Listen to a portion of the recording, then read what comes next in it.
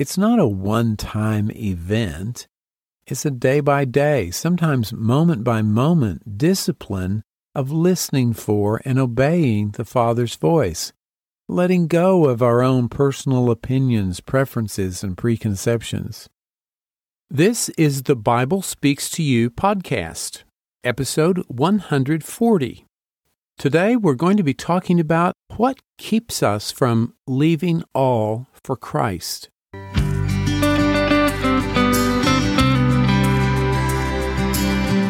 You're listening to the Bible Speaks to You podcast. I'm James Early, your host, and this is the place to be to rediscover the original Christianity of Jesus. Each week, we talk about how Jesus wanted us to think and act and pray and live our daily lives. And we dig down into the mindset of Jesus to discover how we can think and act like He did. The goal is to experience more of Jesus' promise that the kingdom of heaven is at hand.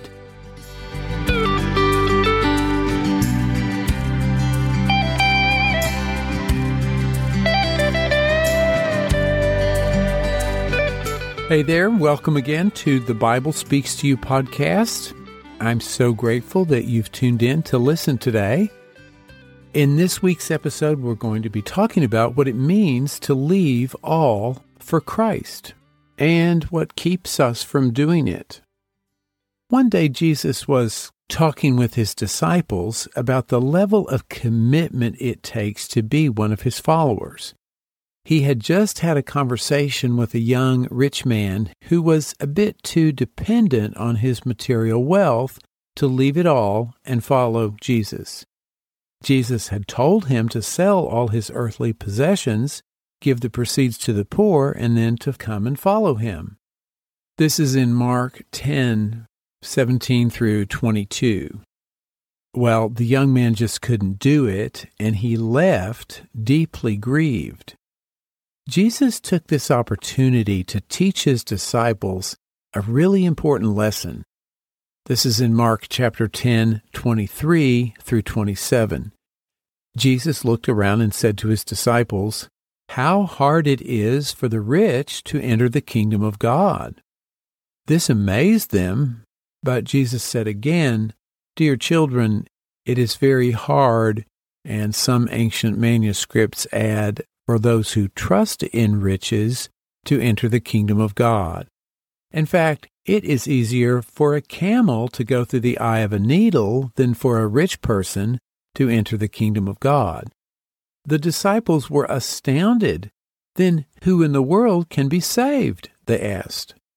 Jesus looked at them intently and said, "Humanly speaking, it is impossible, but not with God. Everything is possible with God." Jesus was always looking for people to follow Him with their whole hearts. The disciples were really surprised at what Jesus had said, and more than anything, it may have actually caused them to ponder their own commitment to Jesus. And as they were thinking about that, Peter obviously took it to heart and made a bold statement. This is Mark 10:28. Peter began to say to Him, "We have left all and have followed Thee."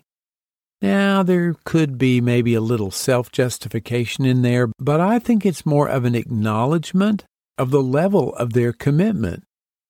What does it really mean to leave all for Christ? There's another account in John which sheds some light on what Jesus had in mind. This is John chapter 6, 56, 60 through 63, and 66 through 69. Jesus is talking to a group of people who were following Him. "Whoever feeds on my flesh and drinks my blood abides in me, and I in him." When many of His disciples heard it, they said, "This is a hard saying. Who can listen to it?" They took what He said literally instead of seeing the deep spiritual metaphor that Jesus was talking about. But Jesus, knowing in Himself that His disciples were grumbling about this, said to them, Do you take offense at this? Then what if you were to see the Son of Man ascending to where he was before? It is the Spirit who gives life. The flesh is no help at all. The words that I have spoken to you are spirit and life. Then verse 66, after this, many of his disciples turned back and no longer walked with him. Jesus had said some pretty heavy-duty stuff here, and some of his followers just couldn't handle it. It showed that they weren't quite as committed to following him as they thought they were. Then in verse 67, Jesus said to the 12, "Do you want to go away as well?" Simon Peter answered him, good old Simon Peter, "Lord, to whom shall we go? You have the words of eternal life, and we have believed and have come to know that you are the Holy One of God." That was a reference to the Messiah. They knew that Jesus was the Messiah. So what does it mean to leave all for Christ? Are we supposed to sell all our worldly goods, give it all to the poor, live on the streets or in a cave, depend on charity, or get our money from a fish's mouth? I think it's important to remember that Jesus only said to one person, that young rich man, to sell all earthly possessions. That fellow was probably not aware of how dependent he was on his wealth until Jesus spoke with him. But just selling all your possessions is not what it means to leave all for Christ. Paul makes it clear in 1 Corinthians 13, verse 3. He says, "If I gave everything I have to the poor and even sacrificed my body, I could boast about it. But if I didn't love others, I would have gained nothing." Just giving away all material possessions doesn't mean you've given away all your selfish material thinking. So, what does it mean to leave all for Christ? Well, as always, Jesus gives us the answer better than anyone else could. And it's more the way he lived his life and not just the words he said that show us the way. So that's a good example for us. We need to begin with how we live our lives before we make some bold declaration telling everyone we're going to leave all for Christ. If you are actually doing that, leaving all for Christ in your daily life, you don't have to tell anyone. People will notice. How did Jesus' life answer this question? Well, the answer is actually quite simple. Jesus surrendered completely to God, and his daily life epitomized that. Jesus did not pursue his own will. He always did God's will. In John 6:38, he says, "I have come down from heaven to do the will of God who sent me, not to do my own will." Jesus didn't come to accumulate and bask in personal glory. Everything he did was for God's glory. In John 8:50, he says, "I am not seeking glory for myself, but there is one who seeks it, and he is the judge." And in John 7:18, he adds, "Whoever speaks on their own does so to gain personal glory. But he who seeks the glory of the one who sent him is a man of truth. There is nothing false about him." He was speaking of himself, but he could be speaking of you as well when you do everything to seek the glory of the one who has sent you, which of course is God. So where do you and I fit in on that spectrum of seeking our glory or seeking God's glory? Let's face it, sometimes we want some personal glory and honor for the things we do. We can hide behind saying the words of giving all the glory to God, but the human ego still craves personal glory. To leave all for Christ means to expose and expunge, to get rid of these desires. Jesus did not come with his own personal agenda. From the time he was a young boy, he was about his Father's business. That's from Luke 2:49. He did not maneuver his way into people's lives to exert his personal power over them. Each breath he took, each step he took, each word he spoke, each deed he accomplished, each person he healed, he did so because God directed and empowered him to. And what was the result of this complete surrender to God's will and God's power and God's authority?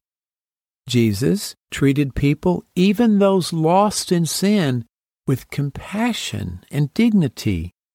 He healed their broken hearts and bodies. He gave them hope, and ultimately, he gave them the kingdom of heaven. Jesus surrendered his will, his voice, his glory to God's.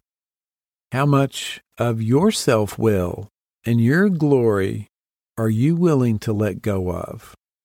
How often, rather, do we think we know exactly what we need or what must happen in a given situation? We basically tell God what to do and how to work things out, as if God needs our advice. And just in case you hadn't noticed, this attitude is not leaving all for Christ.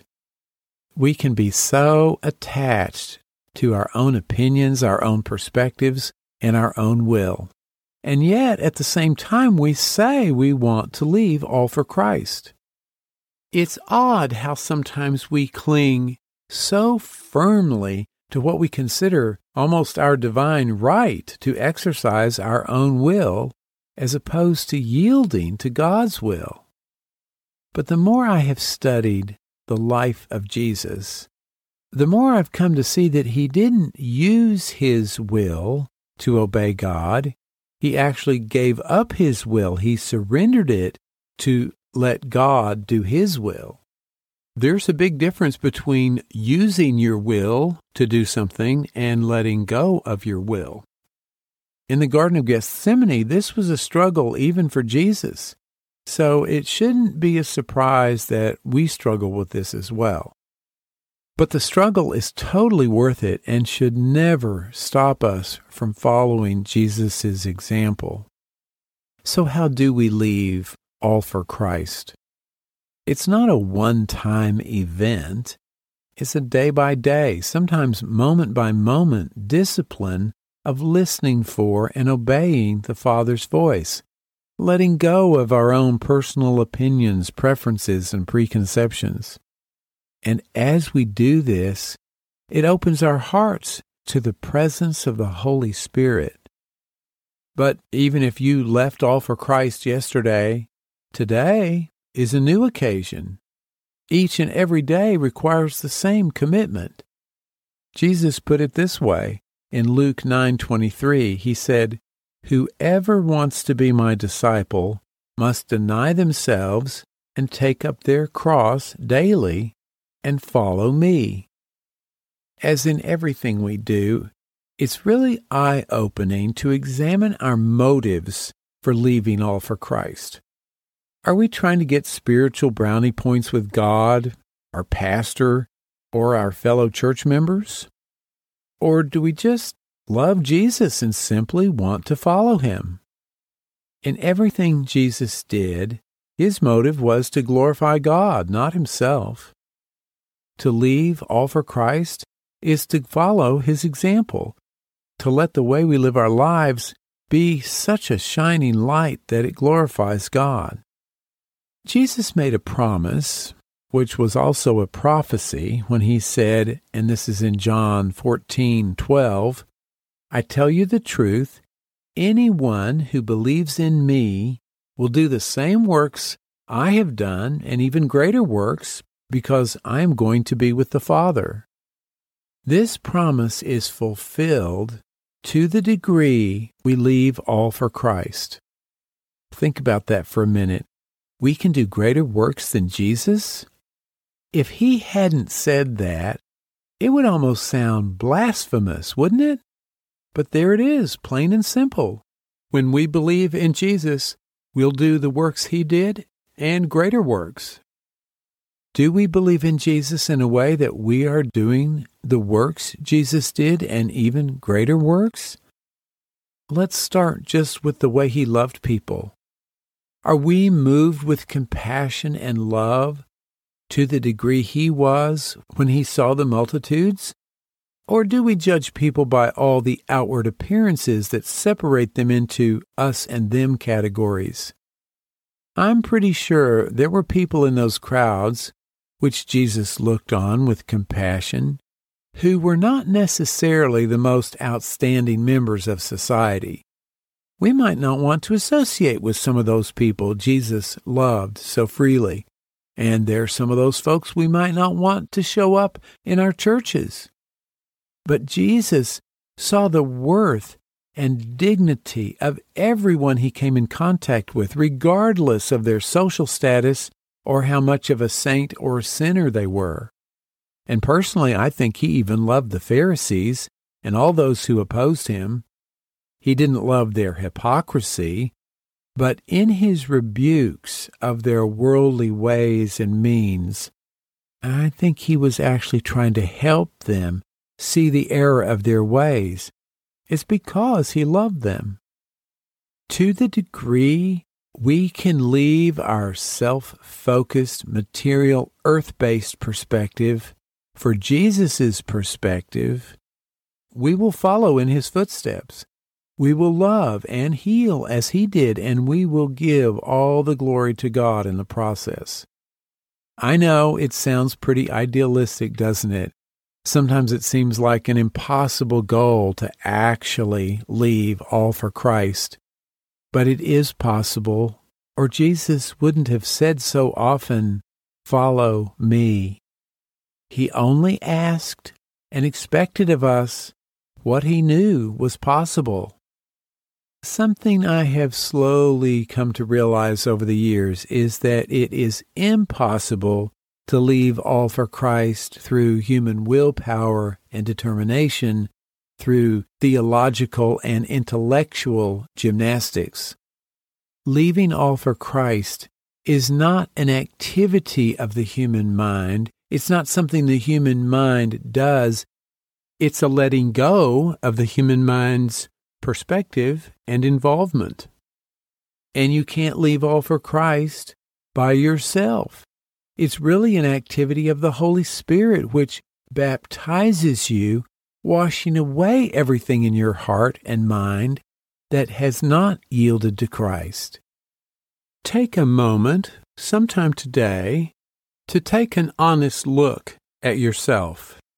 What is it in your heart that hasn't yielded to Christ? Is there any anger or resentment? Someone you haven't forgiven?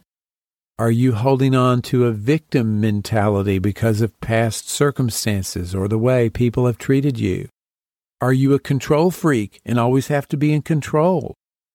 These are just a few of the things that we must surrender as we leave all for Christ. Why do we hold on to these things? It's because we think they define us. We think that's who we are. But they don't actually define us. They just describe something that happened to us. As you leave all for Christ, day by day, throughout your life, as you do the works of Jesus, and you will, don't be too impressed with yourself. Jesus told the returning 70 disciples who had healed and cast out demons in his name, this is in Luke 10:20, "Do not rejoice in this, that the spirits are subject to you, but rather rejoice because your names are written in heaven." Why should we leave all for Christ? Because in the process, we discover that our names are written in heaven.